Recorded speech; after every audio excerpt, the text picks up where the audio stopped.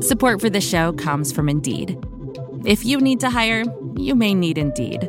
Indeed is a matching and hiring platform with over 350 million global monthly visitors, according to Indeed data, and a matching engine that helps you find quality candidates fast. Listeners of this show can get a $75 sponsored job credit to get your jobs more visibility at Indeed.com/podcast. Just go to Indeed.com/podcast right now and say you heard about Indeed on this podcast. Indeed.com/podcast. Terms and conditions apply. Need to hire? You need Indeed. Startups, you don't need to settle for a cumbersome banking experience to protect your money. Mercury offers banking and credit cards with effortless experience, giving ambitious companies greater precision, control, and focus without compromising security. Open smarter checking and savings accounts, control spend, optimize cash flow, and close the books in record time. Visit Mercury.com to join more than 100,000 startups that trust Mercury with their finances and to help them perform at their highest level.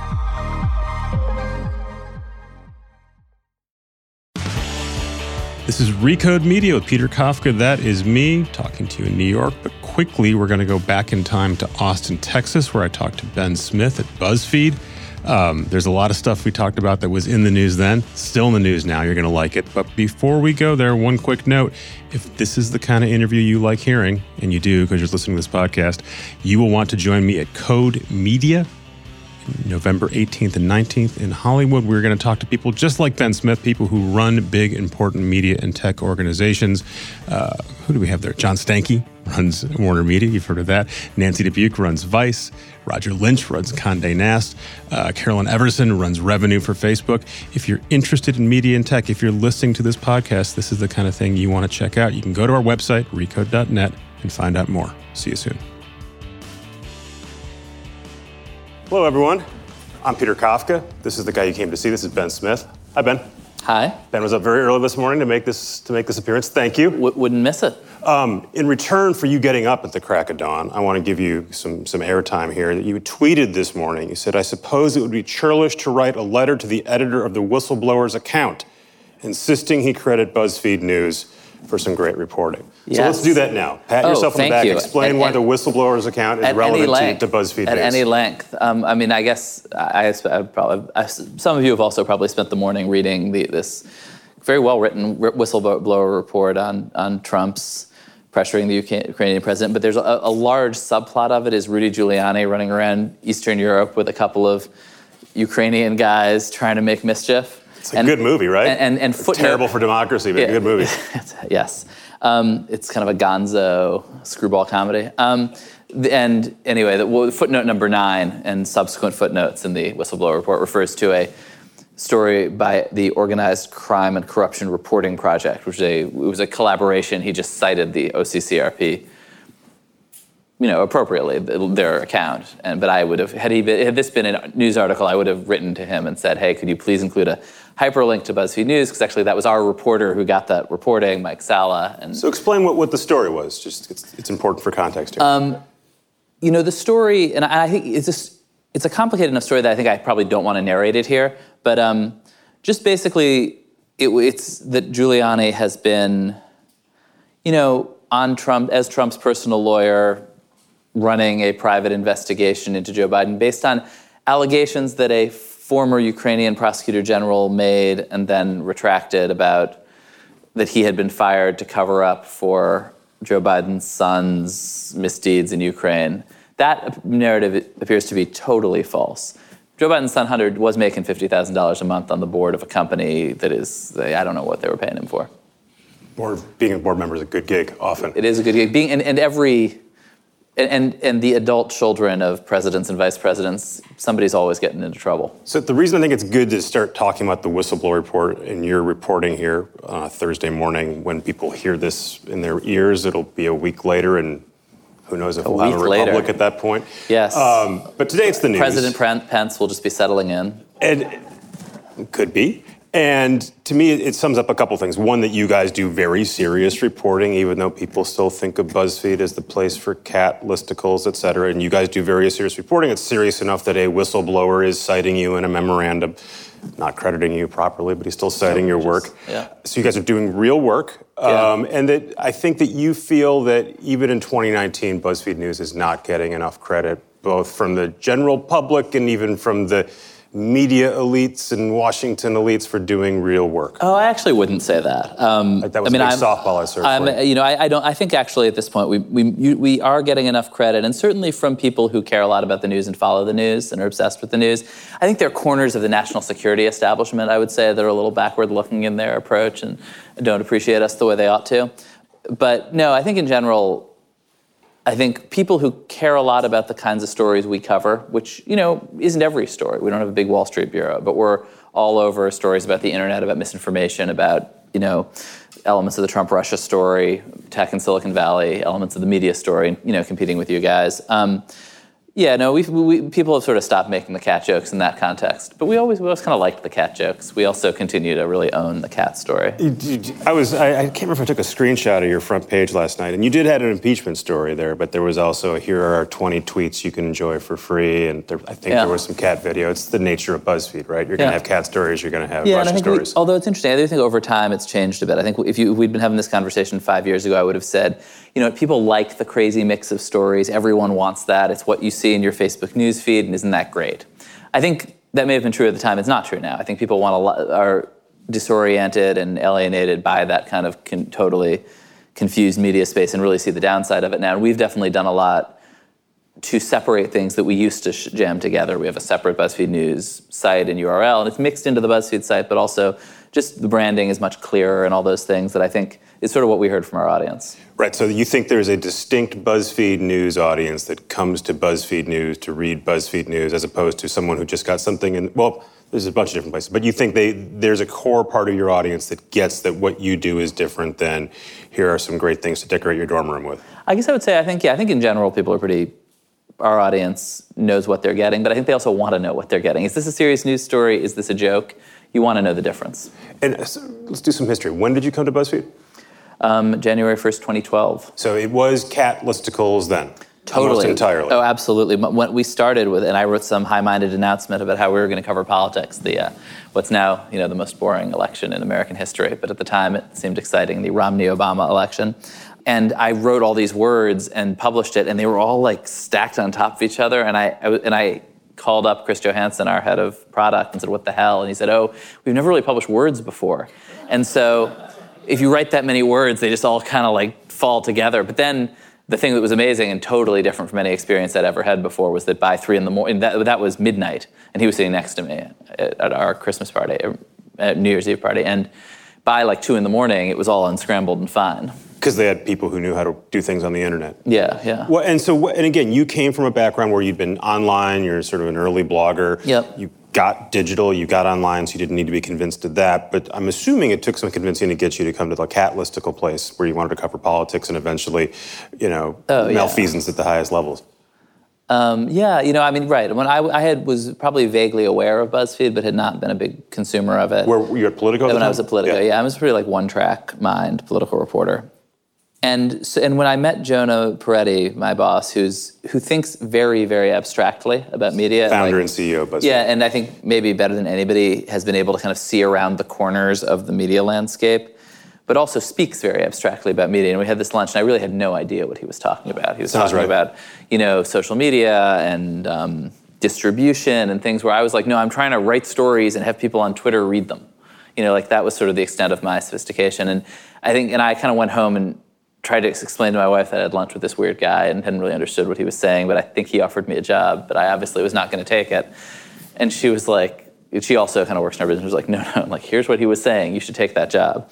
But the thing that what I was doing shared with what BuzzFeed was doing then was BuzzFeed was really experimenting with the idea that what most people were doing was opening up a browser, then not your phone, and going to Facebook.com, Twitter.com, Pinterest, I guess not Pinterest yet, but StumbleUpon.com. Yeah. These sort of big kind of aggregated sites and social networks, and that your challenge as a publisher was not primarily to build your own destination, it was to do stuff that would cut through on those platforms.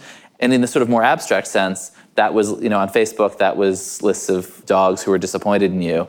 And on Twitter, it was scoops. And that was what I liked to do. And I had noticed that nobody was coming to my blog anymore. I was just using the blog as a repository for stuff that I would hope would go viral on Twitter because it was new. When they hired you, Media Twitter got very excited, and that was part of the fun of it. Part of the fun, and main reason I took the job. Sometimes I'm correctly described as skeptical or maybe even cynical. I thought, oh, I've seen this playbook before. Jonah Peretti came from Huffington Post. Yeah. Huffington Post used to have a bunch of weird stuff, and at some point they decided they wanted to be taken more seriously. They went out and started hiring people from brand name publications. You can capitalize all those letters. And then the idea was people like me would stop asking questions about it, and advertisers would take them more seriously. Right. And then what happened is all those people left Huffington Post after a little while because it turned out it was still Huffington Post. Yeah, but they hired very officially serious people. They hired them, and I wasn't really that. Yeah, I was just like a hard-working blogger. It struck me as, they're hiring serious people. Right. They're trying to level up. This is cosmetic, is my point. Oh, okay, interesting. Yeah. This is not really what they do. They're really in the listicle business, and this is a little sheen on top. But over time,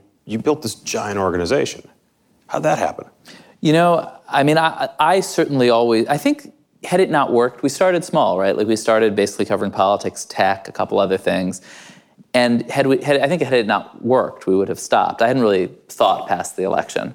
But we were really one of the defining outlets of the 2012 election, broke a lot of news, understood the ecosystem and covered it better than I think a lot of our competitors.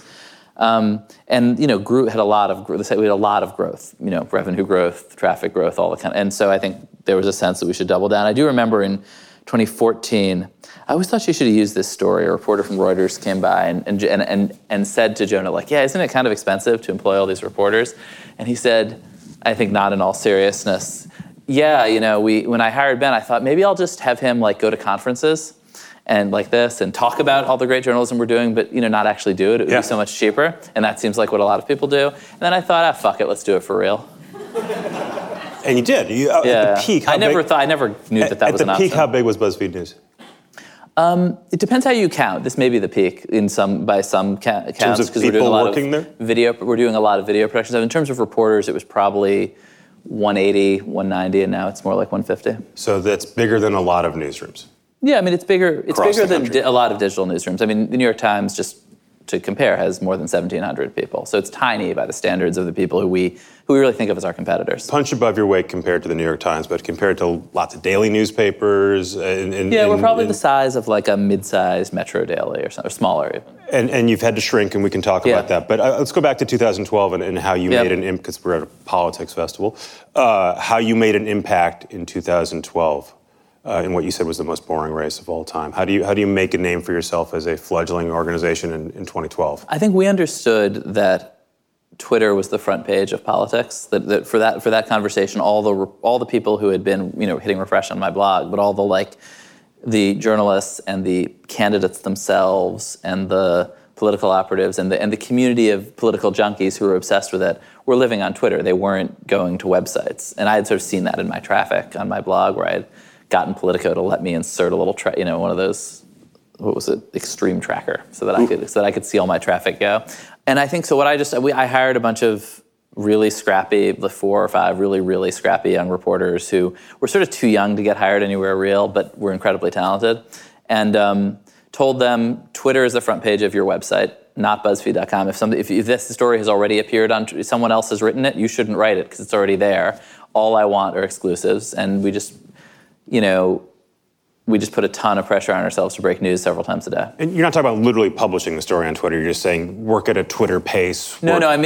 What I mean is that if you have reported that Vox Media has acquired New York Magazine, I'm not going to go and report that because my audience already saw it on Twitter. I'm just going to skip that story and try to jump to the next one. Assume that you're writing for that kind of highest common denominator.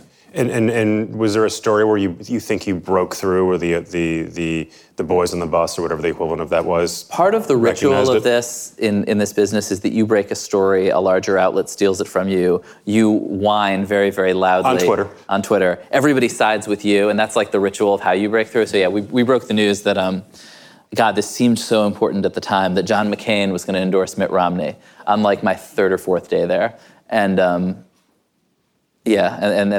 CNN reported it 15 minutes later, and didn't cite us, probably because I'm sure they hadn't seen us, because they weren't, they were living in their own sort of alternate television news universe.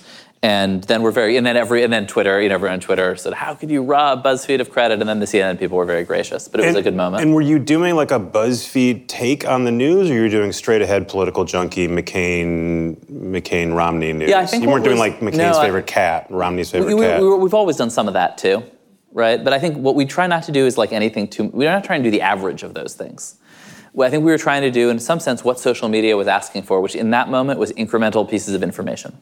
By the way, skip ahead to now, and the New York Times has a very long story about all the theme music and playlists that the candidates use. Like really, really earnest about it. Yes. Like that's their version of you guys from a few years ago. They've had a lot of versions of us through the years. And of you. Let's skip ahead to now. So now you guys are covering. You have still a million people in the Democratic race. More than one in the Republican race. How are you thinking about covering that race today? How do you have to adapt your coverage to a new media universe? I think it's partly a new media universe. It's also partly a new political universe. Like I think it's changed a lot. Like I came up doing, hacky political reporting, which I continue to enjoy. But I don't think that's what our audience wants. Like I think we both surveyed our audience, but also you sort of hear feedback all the time. And I think that I was never comfortable with the sort of more extreme notions of like politics as a game. It's a horse race. You should bet on it.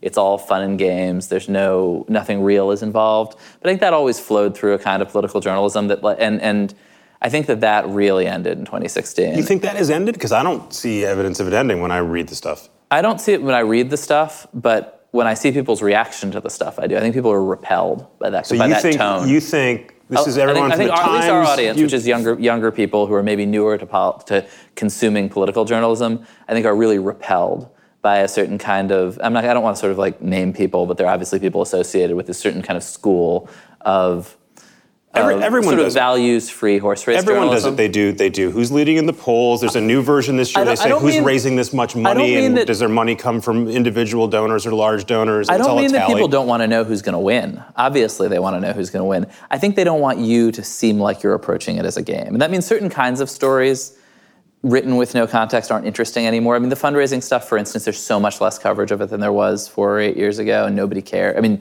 readers don't care. I just think it's tonal and it's story selection, but I think like we were really trying to focus on, what did these people do when they actually had power? If you're covering Mayor Pete, like the story of ours that blew up most about him was a story about his housing policy. And then they do want to know who these folks are. They want sort of to understand what makes them tick. I mean, a lot of you guys will still run stories that say so-and-so has left so-and-so's campaign and is now working for so-and-so's campaign, and that's relevant to like 200 people. Beat reporters, you sometimes do a story. Yeah. I mean, this podcast will be relevant to 50 or 100 people. You're sometimes welcome. Beat reporters do stories and get into depth in a way that's very relevant to like their beat.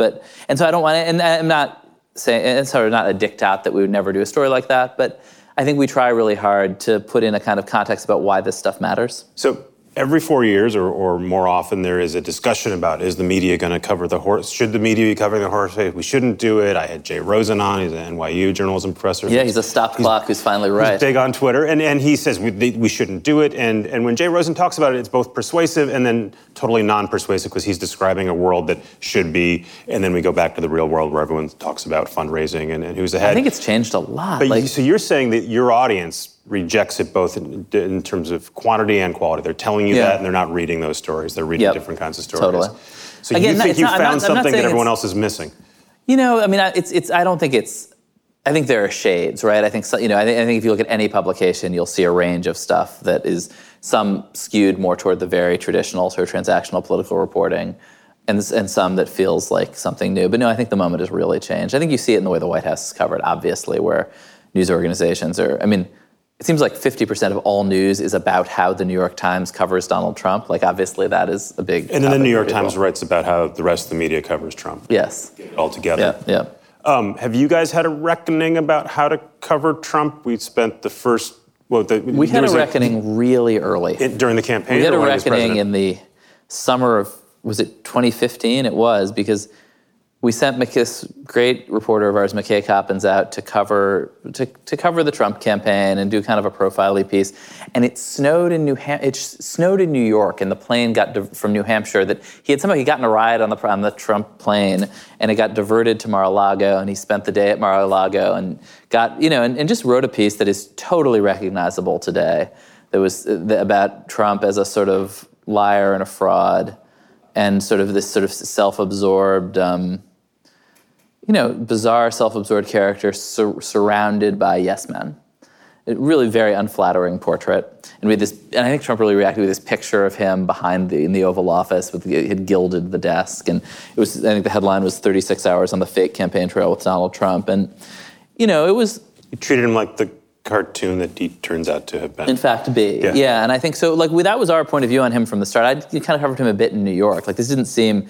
The one thing was that we thought he wasn't going to run. I mean, that we were totally wrong about that. And there's sort of a running joke on Twitter that probably has a little truth to it, that McKay trolled Trump into running, and this is all his fault. But Trump, in a way that, again, has become familiar, totally lost his mind about the story. And among other things, put out an article in, got it to page 6 or somewhere that Breitbart did a whole takedown. Breitbart, that McKay had been, ogling and hitting on the staff at Mar-a-Lago. McKay is a devout Mormon. That was part of the story. Even though he's a devout Mormon, he was still leering at women. Yeah, but who really lives his faith, and it just was not applause of all the ways to go at him, and there were other ways. That was a crazy. It was just so obviously just a blatant lie. It was this is how we deal with this guy, and then we started showing up at events and we were banned from them, which is fine. Access is a curse. I really believe that. But it was really. I think we kind of just lucked into an early experience of what this was going to be like. But there was the initial, he's a joke, he's a cartoon, all right, he's running for real, and now he's leading, but this can't be real, and he's going to be this year's version of Ben Carson or whomever, right. Herman Cain. Herman Cain, who's the woman from Minnesota? Michelle Bachmann. Thank you. She had a great week. I'm very ashamed of my fellow Minnesotans. She had an amazing week in 2012. It was so much fun. And then that wasn't true, and then by the time we cut to the fall of 2016, you already have a sort of, what did we miss? Yeah. And also, how do we cover a person who says things that are demonstrably untrue and we can't even bring ourselves to call it a lie? And this rolling discussion that's continuing up through now. Yeah. The newest one I read in the New York Times about the media. The MSNBC turned away from a live press conference. Yeah. Should we do that? Should we carry the news live, but then fact check it in real time? And how have you guys changing your approach? Well, I would say he's really a genius television executive who hacked the TV system in a way that was really effective. He provided free programming to these networks who love to get things for free. I mean, there were things, and I think TV has in some ways a harder challenge of what do you do with this thing that your audience really does want to watch and is being provided to you gratis. I mean, and I don't think that the kind of web and print media had quite the same set of challenges, and didn't screw up as badly, I would say. They're still very, especially on the web, right? It's very responsive to what people are clicking on. I do think there's this critique this long-standing critique of American journalism that Jay Rosen sort of embodies, which is, which was when I was covering John McCain or Mitt Romney, or it was, why aren't you saying he's a liar? Why aren't you saying he's a fascist? And to me, actually, the refusal by most journalists to say that, when Romney says that his health care plan in Massachusetts was not identical to Obamacare, we should be saying he's a liar, right? I think it's no, now we see what it is. That's a policy dispute, and all politicians lie in various ways, and but these are policy arguments that it's appropriate to cover as arguments. There's what Trump, if you want to, and you should reserve the word lie for when you really know that the person. It's a very high bar that the person they know it's false. It's an extremely high bar. It should be an extremely high bar. I don't think that it's so much that journalism has changed as that we are covering something really different, have to acknowledge how different it is. And what is your audience telling you about how they want Trump covered? You guys are demonstrably a left-leaning, just like anybody else in New York media. I don't think of us as being to the political left of the New York Times. I think we're generationally coming from a somewhat different place. I think that it's tricky. I think that a lot of I'd rather talk about the Times than us. I think the Times is the challenge, but that many others have too, where your audience will read any bad thing about about Donald Trump, and they have to resist the temptation just to feed it to them. And then when they write something that contradicts a progressive narrative, they get people beating them up and canceling subscriptions, and that's a real problem. So I don't know if you said this publicly or privately inside BuzzFeed, because someone who worked or works there told me that you said that BuzzFeed News would be successful if the president knew who you were at some point. Oh, yeah. I mean, I think that's always true. Cover anyone you cover. If you're not... I mean, I think people underestimate how much the subjects of news coverage, and if you've ever been a subject of news coverage, you do not underestimate this, care about what you write, like a lot. Yeah. And if you're not... If the person you are covering doesn't know who you are, like, you got a problem. So I wrote a story with another writer early in the Trump administration, sort of based around the idea that Trump was going to come after BuzzFeed News. And you explained to me this was a terrible story based on a stupid premise. You were at least half right. But he did call you out at the beginning. He said, you guys are garbage, right? This was about the dossier. We did some reporting he didn't like. I mean, I thought we earned it. Yeah. So he calls you out at the beginning of the administration. And from what I can tell, his media diet is almost entirely TV news that he watches during executive time, and then print newspapers that come out of New York that he used to read in the 70s and 80s and 90s. And maybe someday someone prints out a Federalist or Breitbart or Politico thing for him and hands it to him. It doesn't seem like he would be consuming BuzzFeed News. I think if you said to him, hey, find me BuzzFeed or Vox or Breitbart, and gave him a computer or phone, like, I'm not sure he would know how to do that. And that's, I think that's a real challenge, a business challenge in a way for the new media. I think when you think about like new media, I mean, it's an old, new media valuations were very, very high and crashed. And there, and there's a lot of like, or not they crashed, but they are lower than they were.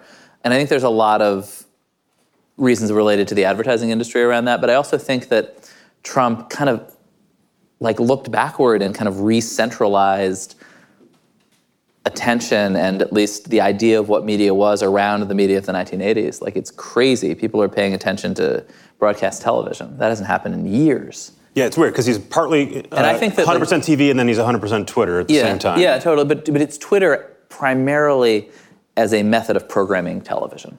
Like, that's really fundamentally what he's using Twitter for, is to program television and to dictate what you see on television, what he sees on television. I do think that, it's this roadrunner. Like, he's way, like, those media, like, are just way, he's, I think, extended the life of a certain kind of cable news, of certain broadcast properties. And when he says, you guys need me, you love me, when I go away, you're going to miss me, he's right. Yeah, and I think that obviously still digital, social, mobile communications are going to win.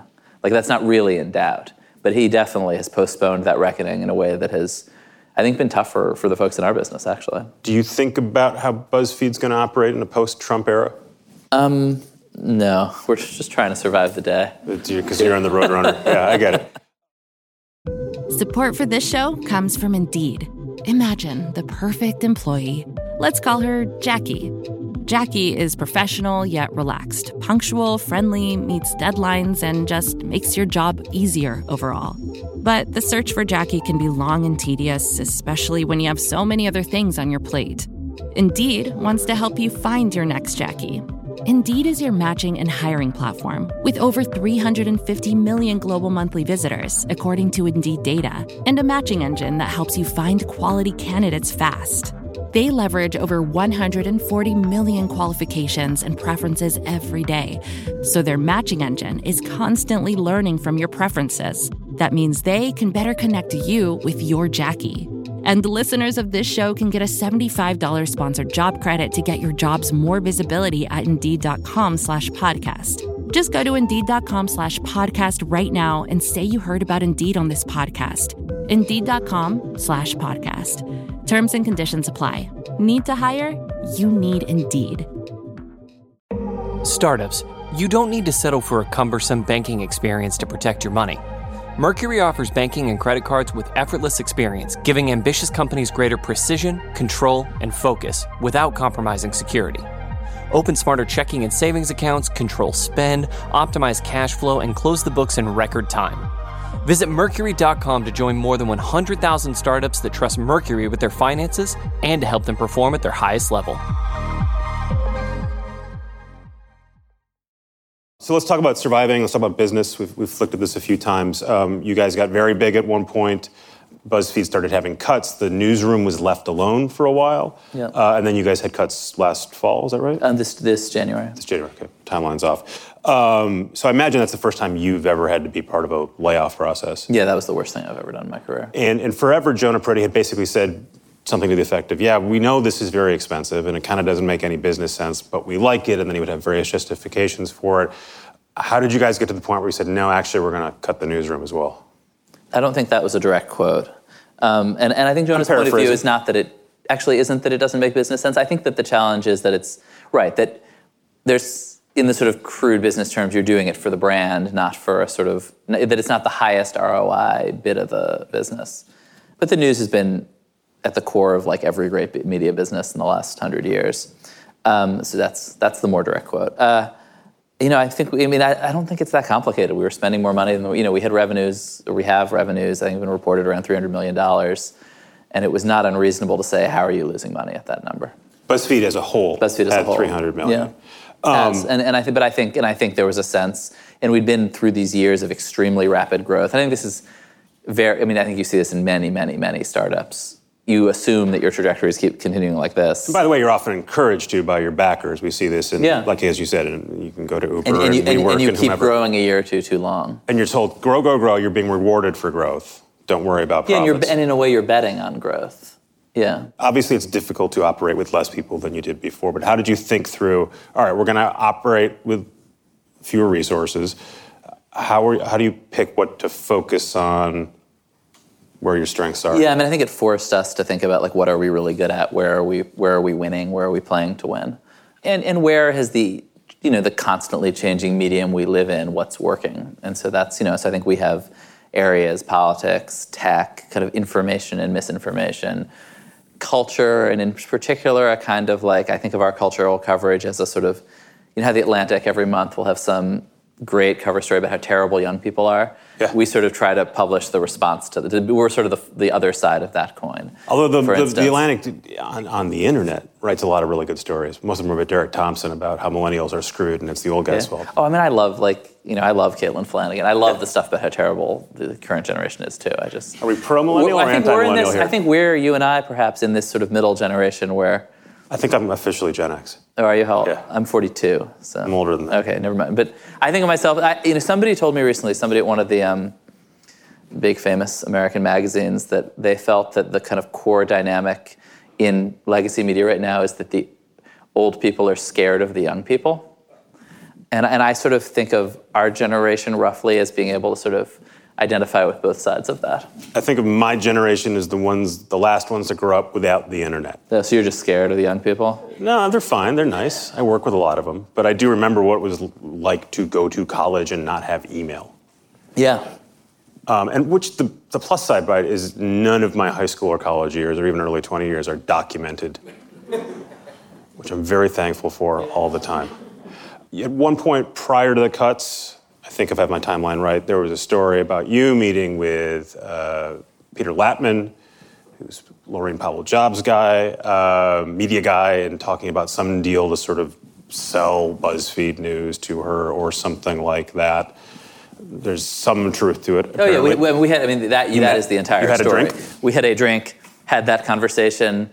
Possibly one or both of us was a little indiscreet in telling others about that conversation. Genuinely, that conversation immediately leaked to the FT. Yeah. And immediately I got a call from Kenny Lear saying that's the stupidest idea I ever heard of. Kenny Lear is the chairman of BuzzFeed. At the time, yeah. And I think actually in a way it was not intended as this, but it did, I think, get our board and Jonah to think like, hey, do we like this idea? Do we think news is an important part of this media company, of this bundle? Or actually is this a loss-making hobby that we should get rid of? And I think very emphatically came down on the side of the former. That was my immediate experience. Because it struck me that, all right, well, that thing happened and Ben wouldn't go off just cooking up ideas about how to sell his operation without some sort of that's a good thing to think about, Ben. Yeah, I wouldn't overstate the extent to which I would not go out and get myself into trouble with my bosses. Definitely gonna go have a drink after this. Yeah. Did you guys talk about other ways to save BuzzFeed News, or find another investor, or find a backer, or find some other way to? You know, I don't think it.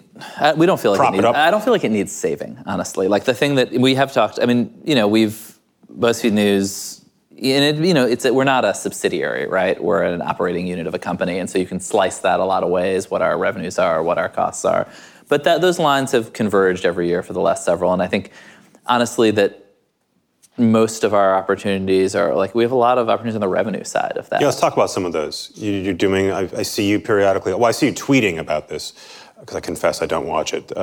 Talking about your news show in the morning. It's a streaming news show. Yeah, we've been doing a lot of news programming on Twitter, on Facebook, on Snap. That's been a good business for us. And it's very millennial and Gen Z-ish, but it's also, you're bringing on actual U.S. senators and other people of note, and you're having real conversations. It turns out to be it's as a reporter, one of the things that as a sort of web print reporter, you'll often get an email or a call that's like, hey, such and such important celebrity or politician is in town. Do you want to meet them? And you're kind of like, I don't know, it'd be kind of waste their time to meet me. I'm not going to do anything with it. And now we have this, we can just point a camera at them and cause them to make news. It's great. And do you conduct those interviews differently than you would if you were at the Today Show or the New York Times? Yeah. I think we think of it as we don't want to ask any question that they would be asked on cable news. We want them to be kind of coming into our generational tonal place and having a kind of different kind of conversation. But you don't want to end up asking the equivalent of the boxer briefs question. Totally right? do. You do want to. And we also want to ask them, and get them to make news in the news of the day. But also, yes, we had Pete Buttigieg. We got him going on whether President James Buchanan was gay, on whether his gaydar could go through time and space. So you lean right into that. Oh, yeah. Yeah. Yeah, no, I mean, you can't work for BuzzFeed and be embarrassed about working for BuzzFeed. That's not an option. And this year you're doing text interviews? Text message interviews? Yeah, this has been really a fun thing. I think we all get what a text message interview would be, but it's literally you texting them and they're supposedly responding in real time. Yeah, I mean, I don't know for sure that they're the ones with their hands on their phones. Who do you think is least likely to actually be typing out their own text to you? I'm pretty sure all the ones I've done it with so far, Kamala and Pete and Julian Castro and stuff, I'm, reasonably, they send a selfie. It would be all these politicians do is text each other all day. It's, if you read the coverage of the current impeachment stuff, it's all getting fomented in texting groups. I do think I was chatting with some of Bernie's folks, and they were a little skeptical that he would do a lot of texting with me. And did he? The request is in. But they're kind of he's not going to do that. You can yell at your phone and it can just record and it will send the text out. That works really well. I'll pass that on, yeah. Ari, if you're listening. I won't even take credit for it. Yeah. It's fine. And do you think you learned something from texting a politician that you wouldn't get by talking to them? I think it's not a good format for exploring policy in depth, but it's actually how human beings communicate now, and I think you get a sense of who they are. Maybe more than you do. This is not how human beings communicate. What? And sitting on stage in front of lights and cameras, and that's usually when you see them. And I think actually you do kind of get a sense of what emoji they're using and how they frame the selfie and all the normal things that people do when they actually communicate in this day and age. If they know what an emoji is. You can also, you can also toss them a hard question and then it just kind of sits there and they can't dodge it, which is fun. You see the ... Yeah, ... stop. Or you see that the response is 2 hours later. But the other thing I really like about it, actually, and we're doing it, our books newsletter, we've been doing text interviews with authors, is that this is not a moment of a lot of trust in media, and I think people are always suspicious of how you've edited an interview, of what the real context was. I think podcasts actually have this advantage too. Yeah. The context is all there. Yeah, sometimes I think, because we leave every burp and fart and in there, and sometimes someone wants to clean it up and say, you sounded kind of rude there. No, leave it all in. Then I think, maybe there is a point to edit for sure. at some point. For sure. And then, but text interviews, they're also a very nice mobile format. But my DM interview with Andrew Yang constitutes my entire relationship with Andrew Yang. I've never had any contact with Andrew Yang other than hey, your staff is ignoring me. Could we do a DM interview? Sure, has Tuesday. And we just kind of put it all in there. You think Joe Biden's going to text you? I hope so. I think he's happy to text people and does it all the time, and I've been chatting with these guys about it. See how I have not asked you a horse race question yet? I appreciate that. There is going to be audience Q&A, so you can ask Ben all your horse race questions or anything else if you want. I'll give you very kind of moral answers. I want to go back to money for a second. you guys hired a revenue person for BuzzFeed News, or you're hiring a revenue person? It's a new thing for you. Yeah, we're definitely investing more in the business of news. And I think this is not a novel situation for folks in media companies. I know people at NBC have this experience, which is that news can be a pretty good business, but it's not as good a business as Tasty, as our food channel, for instance. It's not as easy an advertising sell. And so if you have a big advertising sales team, they're not necessarily going to instinctively look at news. And so and in fact, they might want to avoid it because they don't want to be around an apocalypse or a E. coli breakout. So usually you wind up having people whose dedicated job is to sell the news stuff. And so we're finally ramping that up and hiring a dedicated seller for the first time. And so we talked about TV, video. That's an obvious way for you guys to make money there. I wrote a story once about the fact that Ben Smith had his own podcast. And this is very funny because it was like 3 or 4 years ago. Oh, did we give you the exclusive? It was 3 or 4 years ago, and I grudgingly wrote it. And I said, Ben Smith has a podcast because everyone has a podcast. Yeah. And I was right, but it's embarrassing now because 100 times more people have podcasts now. And then you stopped it. Yeah, I have no personal attention span was the problem.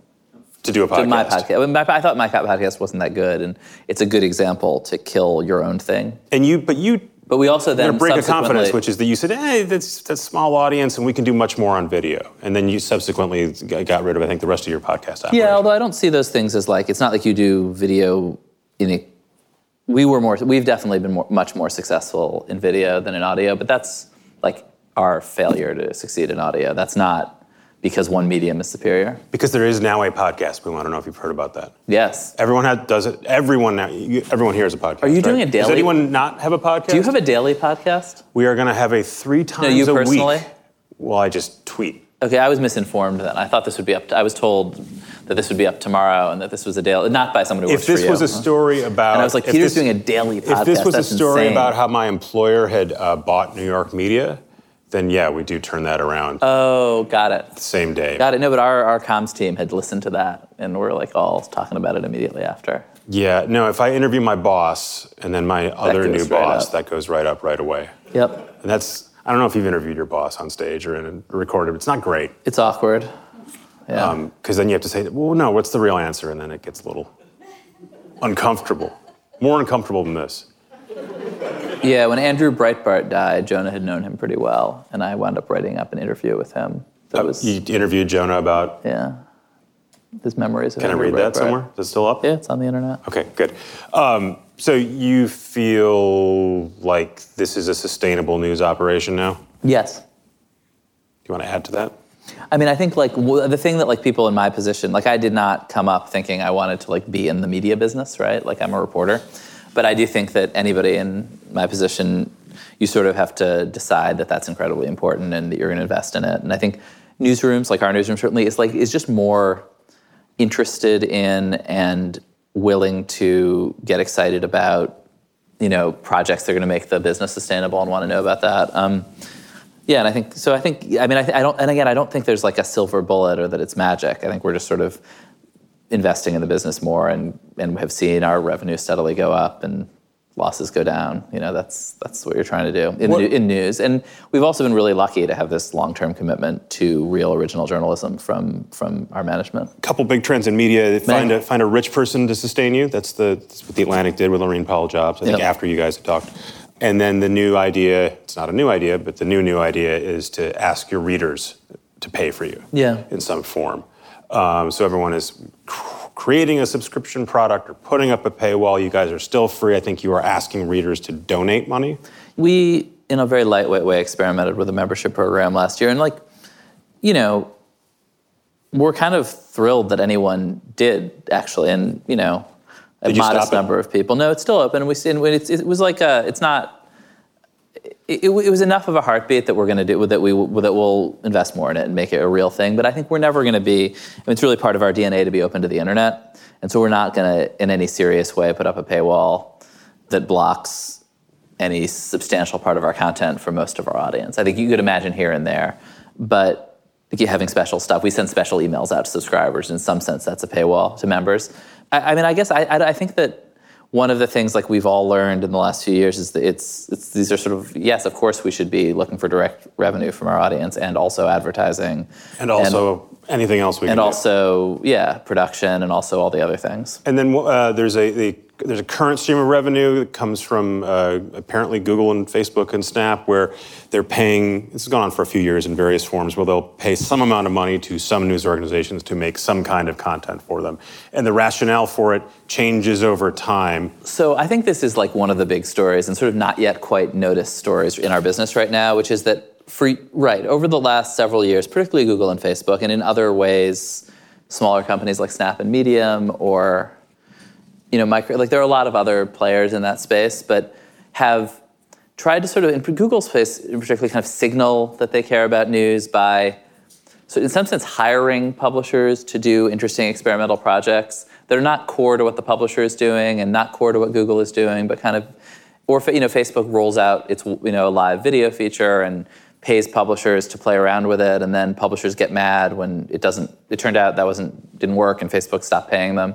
I honestly never really understood, that seems fine to me. If you were, in fact, working on that, you would have noticed these videos aren't working, nobody's really watching them. You guys did one really popular one where you blew up a watermelon, and that was it.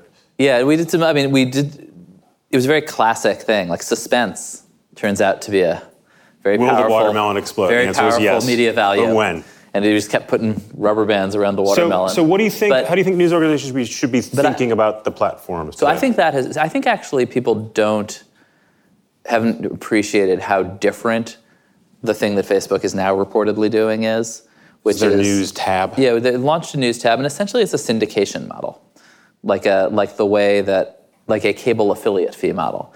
They are paying news organizations to license the original reporting that the news organizations are already doing. It's not go do this fun project for us, spend most of the money that you take in doing this project. It's we're going to license the stuff you're already doing. And they had done a version of that was for their instant article thing, so let us host it, and that was considered this crazy breakthrough, and how do we feel about it? And they kind of walked from that, Had that produced meaningful revenue, incremental revenue, that would have been great, right? Because that ultimately is what these news organizations need.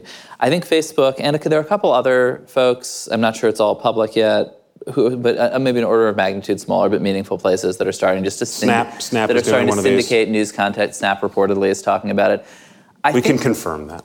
What? We can confirm that they're doing it. I mean, I haven't. I don't know. I read about it in the information. I asked someone at Snap. They told me. I think that that's. I guess I don't think it's really probably sustainable for Google in the medium term to continue to just to make all this money from news content and give us kind of these complicated speeches about how actually they're helping us while they derive all this value from us and don't pay us. You sound like Rupert Murdoch, who's been railing about this for a decade. I think Rupert Murdoch is totally right about this, and was way ahead.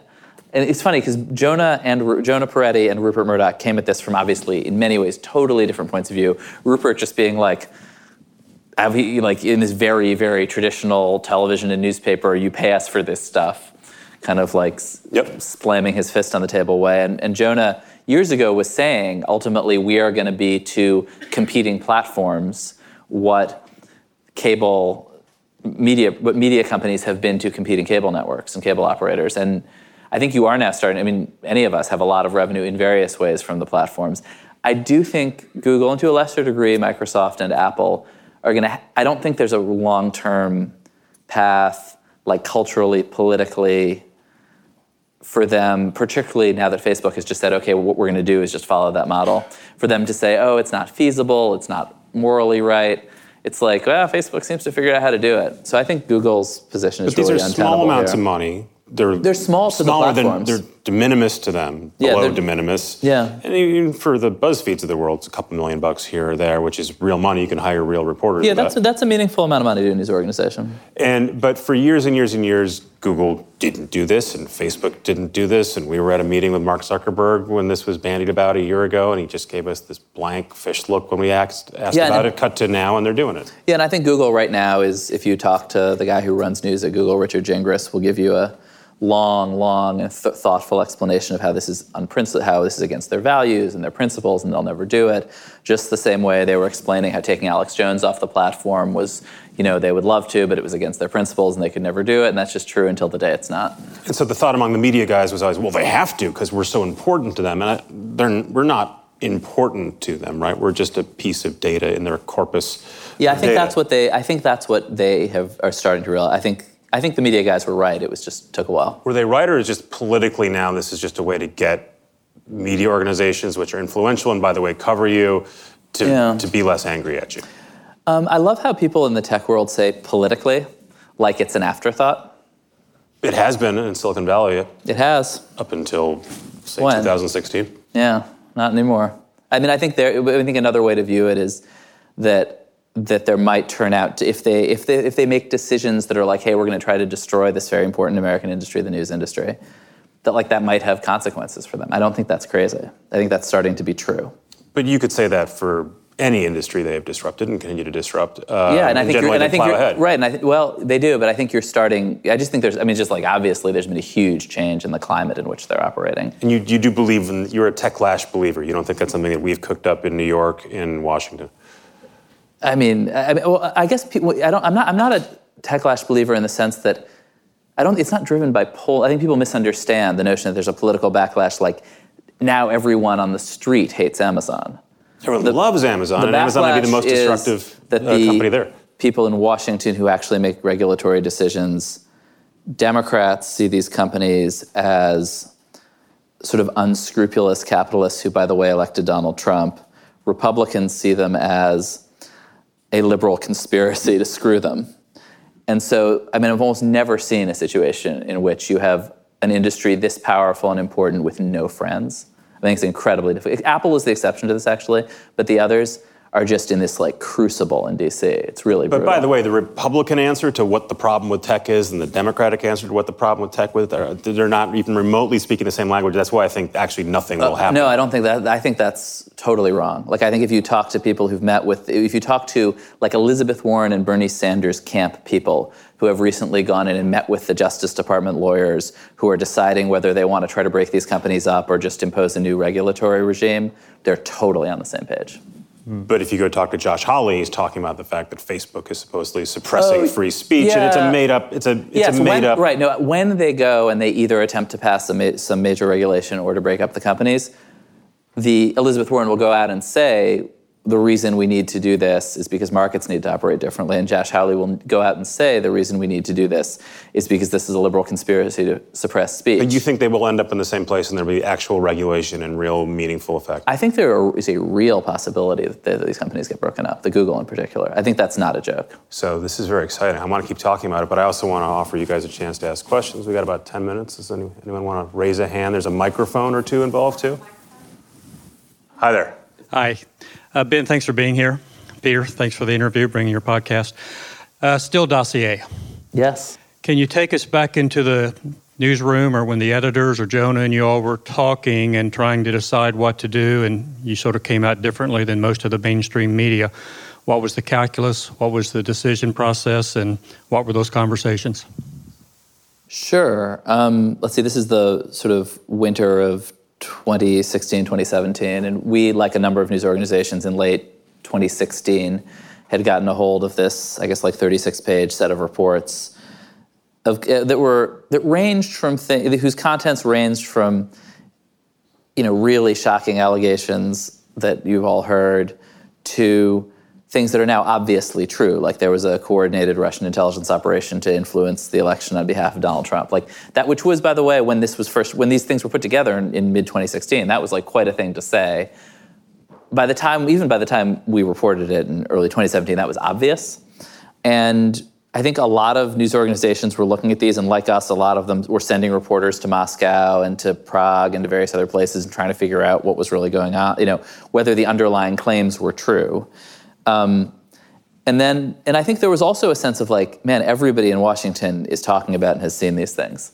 All the intelligence officials, the members of Congress, the journalists. And it's affecting what they do. John McCain is acting weird toward Donald Trump. What's going on here? It wasn't just it wasn't like somebody sends you an email with a bunch of weird claims. Like the document itself had a kind of Washington currency that was influencing the course of public events. Everyone is talking about this thing, but not in public. And powerful people are making decisions based on it, right? So we had started talking about like, what's the threshold at which you just say, hey, we do not know whether these allegations are true, but this document itself is news and is important. And then CNN reported that the document had been briefed to 2 presidents of the United States, that they'd taken Obama and Trump aside and said, we're going to tell you about this document because it's so important. Whatever the standard is, from my perspective, for is this thing important enough to report on, that cleared that bar. CNN's talking about it. No, it has been briefed by the head of the FBI and the CIA to 2 successive presidents. That's about as high as a bar for public interest, for what is a public document. And it seemed like you more or less hit publish as soon as the CNN had reported it. Yeah, a few hours later. So you basically threw it up there. There was a story that it was attached to it. We'd done many weeks of reporting around it. It wasn't like we didn't know. It wasn't like we got it and didn't know what it was. But I thought that was a very clear decision to publish. Yeah. And I've asked you this question before. The discussion internally with Jonah, with lawyers, did you have that prior to publishing it? Yeah, we did. Absolutely, definitely did. I mean, particularly with lawyers, with Jonah, but also, yes. At the time, you guys, I think you were right to publish it, and lots of people came to your defense, others criticized it. And what I never heard was anyone complaining internally at BuzzFeed. And since I have, people said, that's actually not put us in the best place, and I wish there'd been more discussion, and it seemed rushed. Did you get feedback from the people who work for you?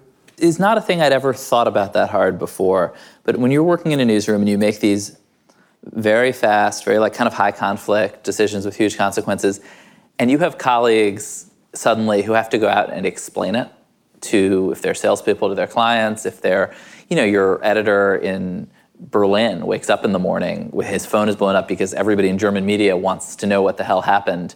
And he has an email from you saying, hey, we just did this and here's why. But there's no feasible way to include all these people in these decisions. And I think if you look at some of the great media misses of the last few years, it's where hey, we had this huge story about these Access Hollywood tapes. And so we had 19 meetings until the Washington Post got it. And I think it's a tough organizational thing. But my experience was incredible support and kind of solidarity from people on our business side, from people all over the company. Although it obviously put people in a difficult position. And you ended up with a lawsuit, or more than one lawsuit, right? One that was, I think, quite serious in federal court. And are you guys out of court now? Are you done? You're never totally done. I think it may be on appeal, but this Republican judge in Florida wrote a really important ruling saying, sort of, I think in some ways expanding the sense of what is a public document, what's the public interest, and found that this clearly was. Good. More questions for Ben? One back here. So you guys have been doing a lot of great reporting from even before 2016 about what the internet and the information ecosystem has done to how we perceive things as true. And obviously with the idea of deepfakes, there's been a lot of things that people are talking about coming on stream. Are things just going to get worse, do you think, in terms of how people can believe things and how easy it is for a politician to lie, or is there hope on the horizon? Is there hope? I don't know, Nikki. I think that we, the journalists and media consumers, are so much more sophisticated than they were.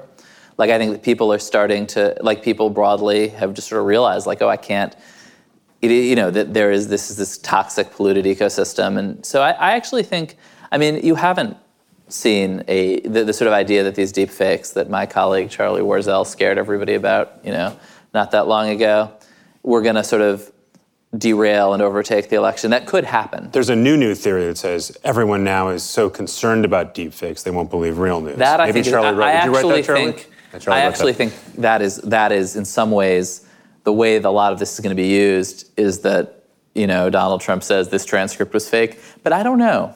You haven't seen that happen yet. I'm sure it will in some places. I'm sure that there are definitely and things that may not happen at the sort of highest political level where there are still kind of elite gatekeepers.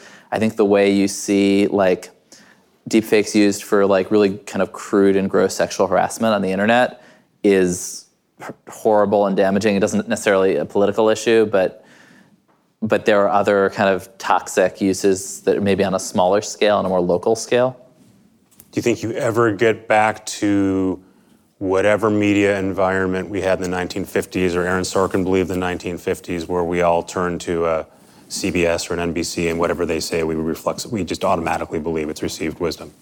Yeah, it's going to be BuzzFeed, Vox, and Vice. All right, I'll take it. Those are the 3 networks. How do you pronounce Pulitzer? It's Pulitzer or Pulitzer? I don't know. But you want one. Pulitzer. Yeah, it turns out we do. I used to be kind of a snob about awards. I think in my heart I still am. Every spring you complain about not getting one. I would never complain. We've been finalists a couple times, which is a huge twice. honor. When do you think you'll be recognized for your work? Do you think you get the Lifetime Achievement Award at some point? We're just honored to be considered. You're very politic, Ben Smith. Thank you for coming. Thank you. Thanks to you guys for hosting us. Thanks to the Texas Tribune. Thanks again to Ben for coming down to Texas to talk with me. Thanks to the Texas Tribune for hosting us. That is a very cool event. If you can get down there, you should check it out. Thanks to you guys for listening. Thanks to our producers and editors, Zach, Jelani, and Joel. Thanks to our sponsors who bring this show to you for free. Lots more Recode Media coming your way very soon.